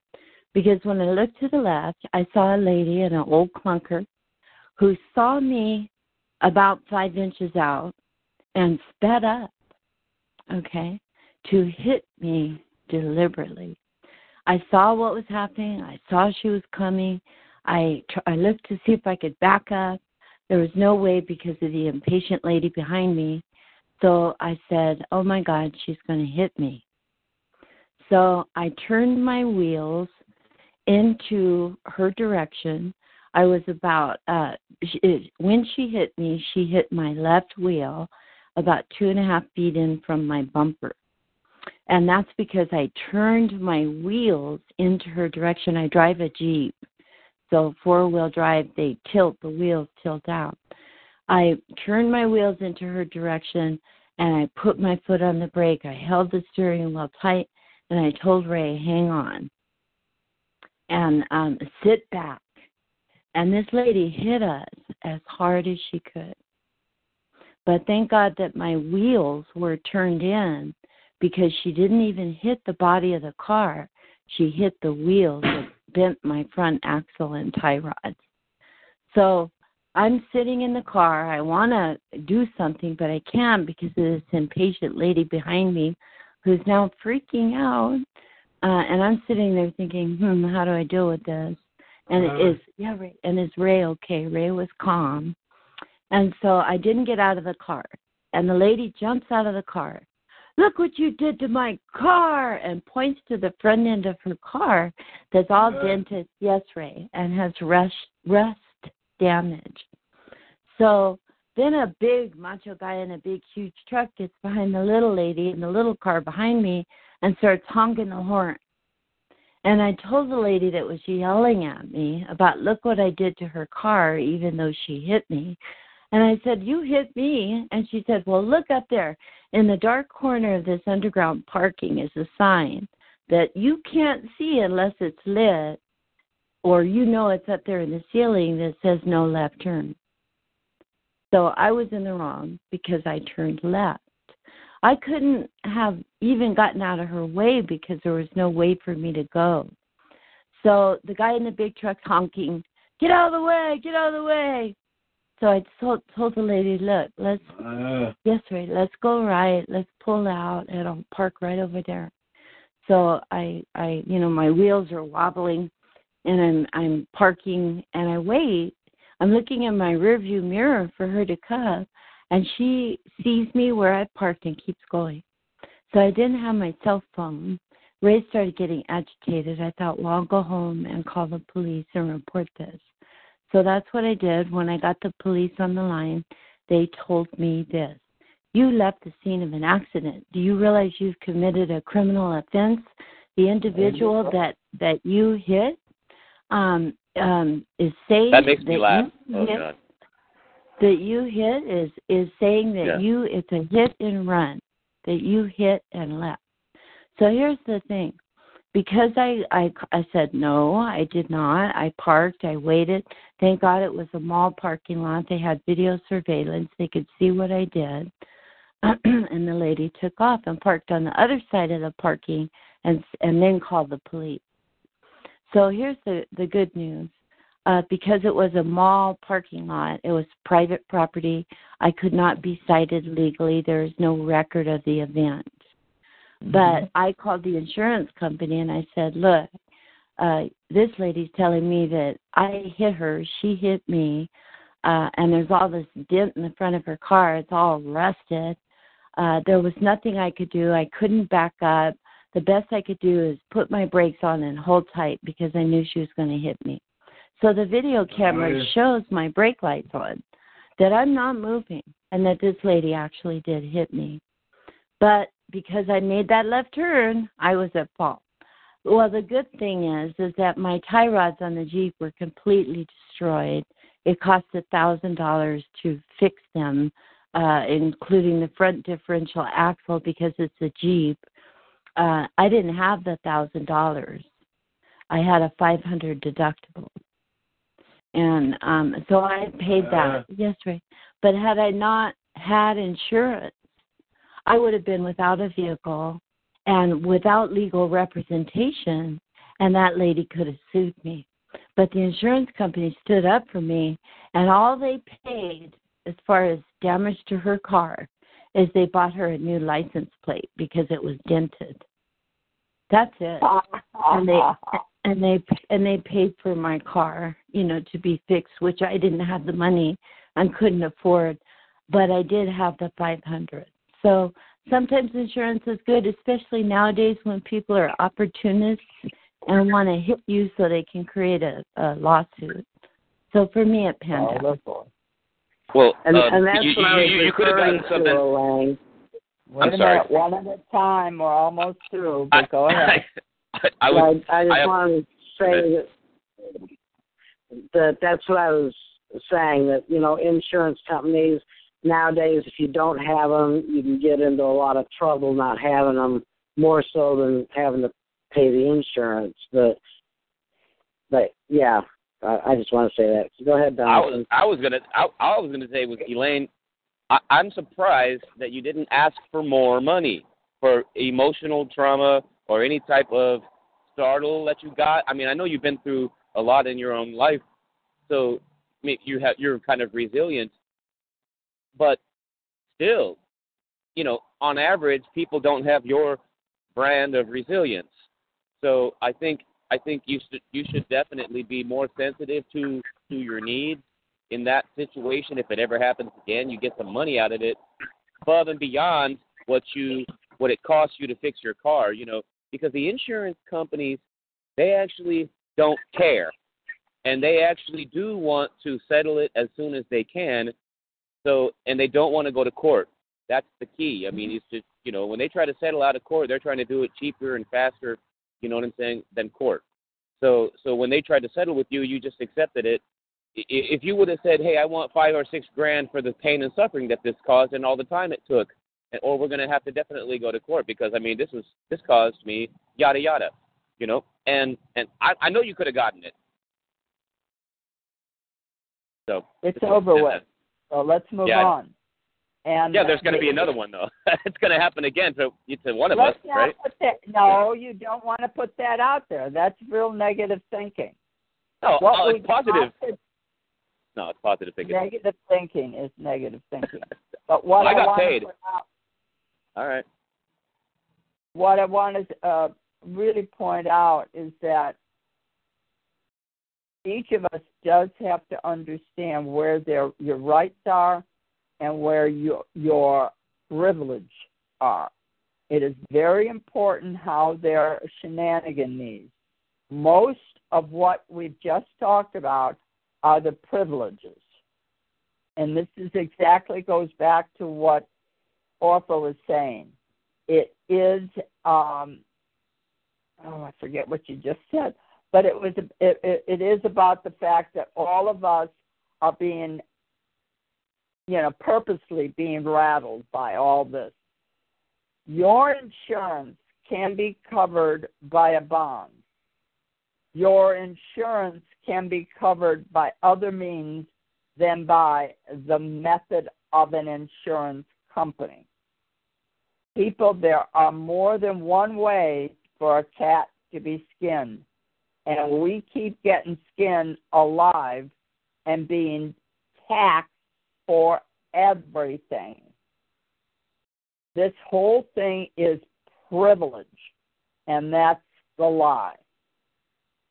You have the right to all of this, and you are being denied every bit of it. So it's time you really got the education we've attempted for all these years to give you in the essence of knowledge is power. I know some of you may look at my emails and go, what is she talking about? People, we've been raped, pillaged, and plundered for over 250 years. And you continue to be raped, pillaged, and plundered because of the fact you agree with it. Your knowledge is really what you have to start using. You do know more than that. You do know better than others. You do have awareness more than others. Stop hiding. Start saying what is really necessary for you to get off the dime of, well, they're only doing this. They've been doing it for years, centuries. Get off it. Take responsibility. We cannot any longer allow them to say, you pay it. No, excuse me, people, I've already paid. And this is the time when you learn, when you you say, I will be able to pay so much money, and they won't accept that, then you say, then, as per UCC, and I keep forgetting the number, but there's a UCC number, and Jonathan, Jonathan, perhaps you can find it. And I was thinking it was 3-204. It might be it. I can't remember exactly. And it is saying, if offered and not accepted, bill is paid. That's the law. That's the UCC. That's where everything comes from. We've got to stop hiding. We've got to start talking. People, we don't have any more time left. This is a socialistic process that you've just all been talking about. It's total socialism. Elaine was absolutely right. You're all sucked into the system. And if you have to use it, there is a way around it. If you want to learn it, you can do it. If you don't, you'll never get it. I can't help you. It's time we really, really got off our ass. It's at a peak now. And what Donaldson was saying about the fact of it's not being paid. Well, Donaldson, you don't understand how the trust fund works. Because it has been paid. It's always been paid. And let me finish. We don't get the actual money because we're U.S. citizens. Stop being a U.S. citizen. Start being a state citizen. Start saying, I do not reside in D.C. or the Guam or Puerto Rico, Commonwealth of Puerto Rico, or on a military base or anything that's federal. Get the point. You're in charge of your life. You've got to take it over. Now, we're almost at the end here. You were going to say something, Donaldson, and then we'll close. I want to leave that thought with you. So I yield. Go ahead. Yeah, I think it was tender of payment, and it's 3-603 actually. So I was wrong about 3-204. 204 is for endorsements. It defines what an endorsement is. So what is it again? So they have Uniform Commercial Code, which is UCC 3-603, and that. It talks about if a tender of payment of an obligation to pay an instrument is made and refused, it's discharged, basically. That is what you need to know by heart. And people, it's time we fought back.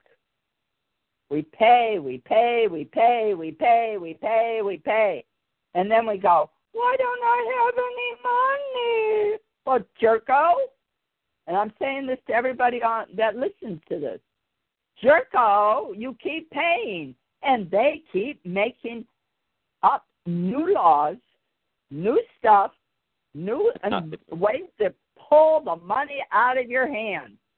Their hand is in your pocket so deep you don't even know you got a pocket. They're scratching your balls. They're scratching your ass. Stop. Can I ask one last quick question? Sure. Okay, I will. I just wanted to say, listening to this, so if we buy into the system and we get subsidy, if we're low income, the subsidy increases. Yes, right. Yes, right. If we have nothing, yes, right. If we have nothing, yes, right. I'm so sorry. Yes, right. If we have nothing, then it's welfare. Okay, so then that's the structure of communism. So if we say, well, according to law, if I don't have to pay, the debt is forgiven, but I've still received the service for nothing, that's welfare. So where's the balance? I think that's the big question. Nobody can come up with an answer. We only have a structure, a dualistic kind of structure, the have and the have-nots. It's either you have and you pay, or you don't have and you're on welfare, which is socialism and dependence on the government. So it's really, to me, it's kind of useless. None of it really makes sense. There's no real balance in the structure at all. And I think that we need to relook and rethink at the way that our society is formulated, because it's not working. And all of it leads to dependence. And even the government, the corporations, are the biggest welfare recipients of all, because it's through their taxation of the people that they exist. So, we're just kind of damned if we do and damned if we don't. Well, if you want that way, sorry.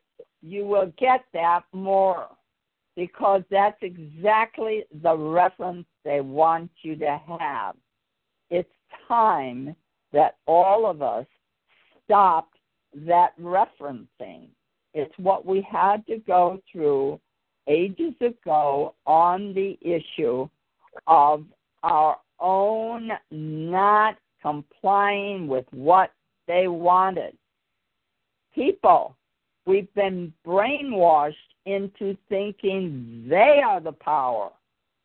We are the power. If you would take hold of your knowledge and start using your knowledge for what it is, knowledge, awareness, capability, productivity, they can't make anything work if we're not in those factories doing the shit. Nothing will work. You're the power. Stop Mickey Mousing around. So this may seem useless. I'm sorry. Well, something you have to realize too, Elaine, is that when we're saying these bills are already paid for us, that is not welfare government shit.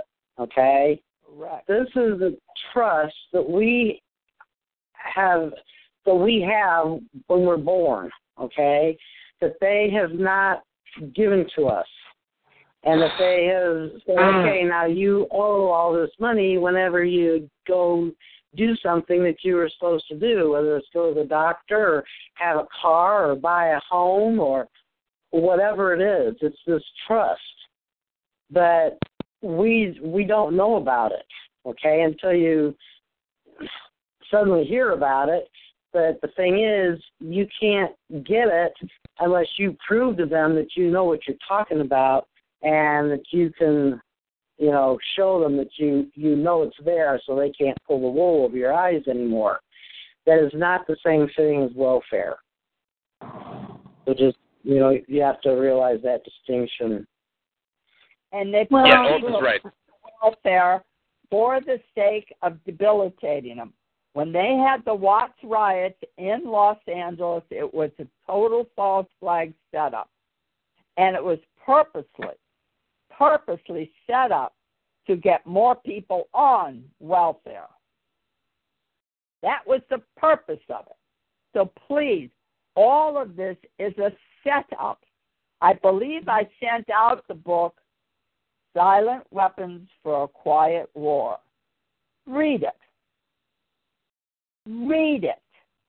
And read it again so that you get exactly the propaganda and the manipulation that's been going on right away from 1954.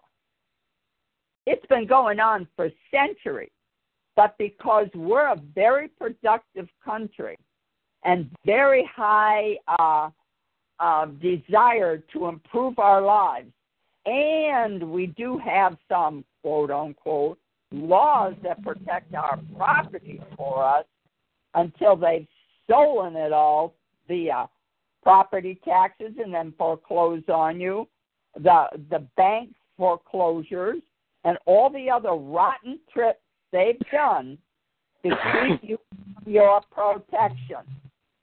And you are the protector, not them. Oh, so shit. You know what we need to do? You just showed me something, Wonder. If everybody would get smart and start to demand just compensation for the use of the name, your intellectual property that was given to you by your mom and dad, right? And just not talk about returning the birth certificate, nothing like that, but because they get all complicated with it. But just saying, hey, look, we need just compensation for anything that you guys want to do that has a governmental objective underneath of it. If you're going to use my property, you have to pay me for it. The more people that do that, the less they're going to try to get over on us. I think, you made a good point right there. Every time it's time to learn the next step. It really is, people. You've got to give up being led by the nose. Have you sent a bill to them? I'm sorry? Did you send them a bill yet? I'm curious to find out if you have a team of people working on invoices or anything like that to get compensation for the name. We've had people show me the bill for the electric, but what they do in turn is they shut off the electric. That's why I'm working on the alternative energy, so when I start the show me the bill instead of a statement, then you can do it. Sending them a bill at this point now is paper terrorism. Others have done it, and we're learning new ways in which to deal with it. But people, it's time to stop allowing them to own you. It's time to stop allowing them to own you.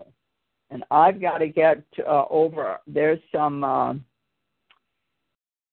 S3 is sent. President Trump wants to hear your ideas on how government can be more efficient and effective.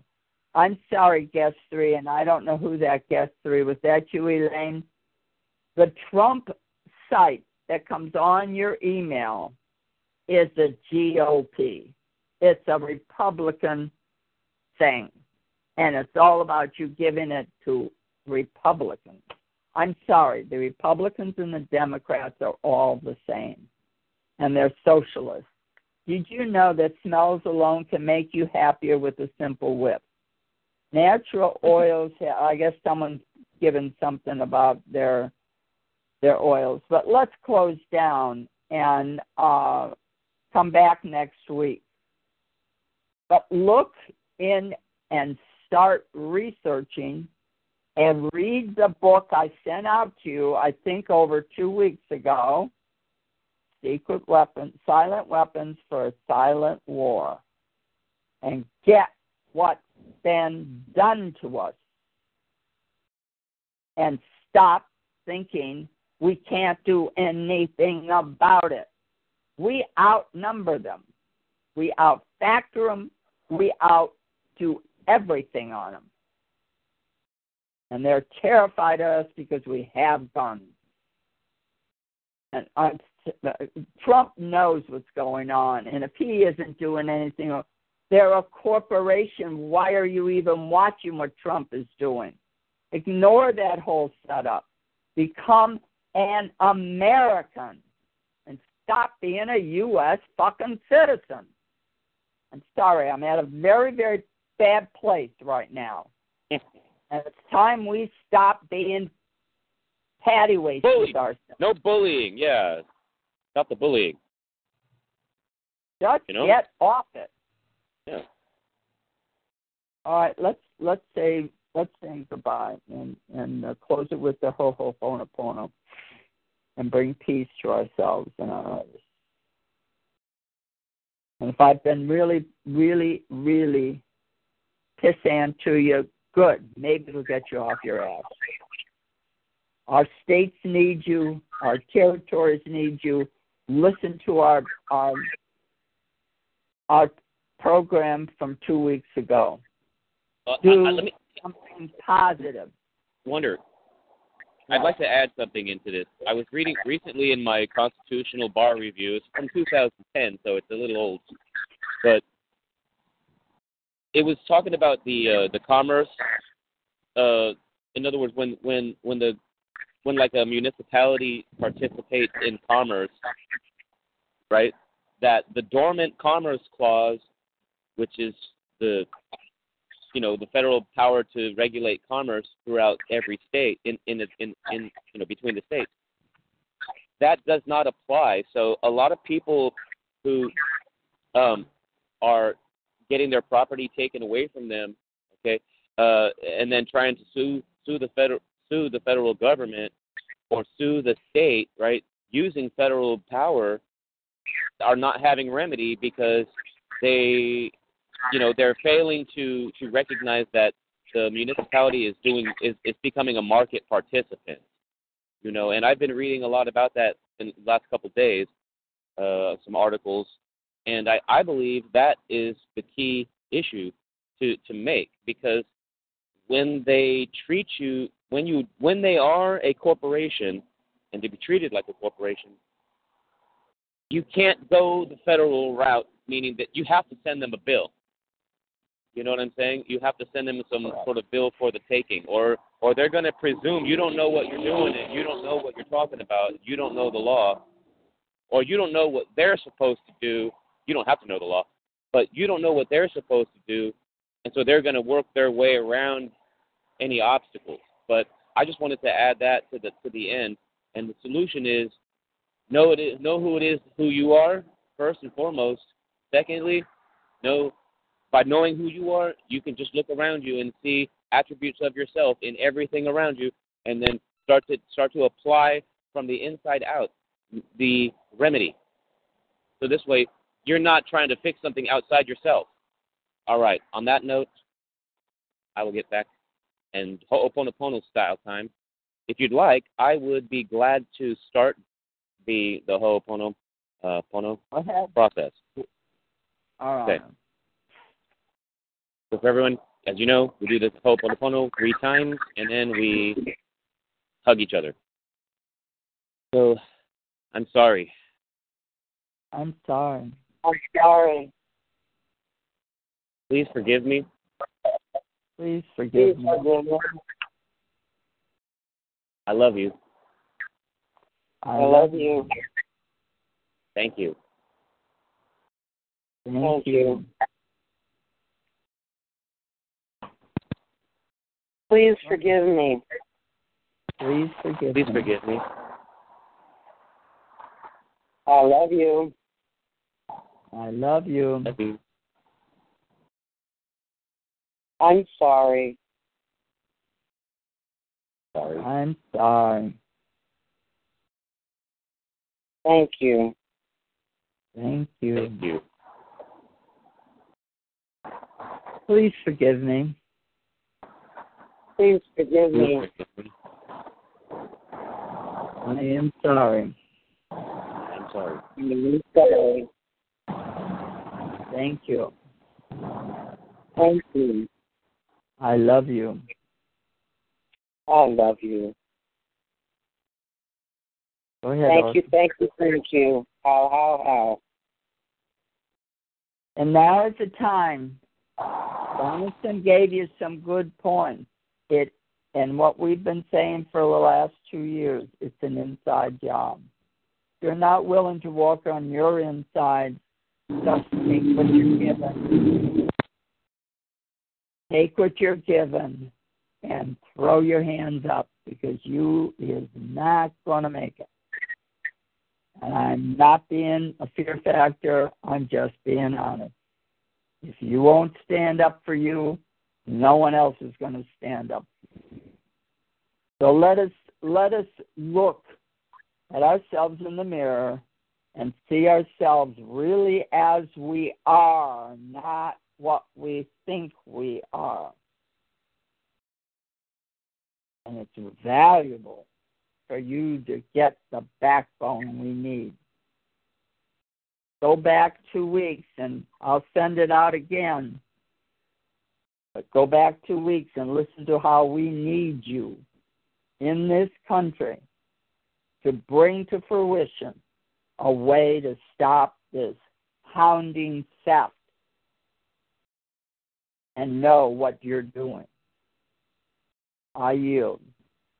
So let's put out our arms and let's put out our love. Let's put out our energy to everyone around us. Please stand up and be counted. It's time we did it. On the count of 1, on the count of 2, on the count of 3. Let's hit it.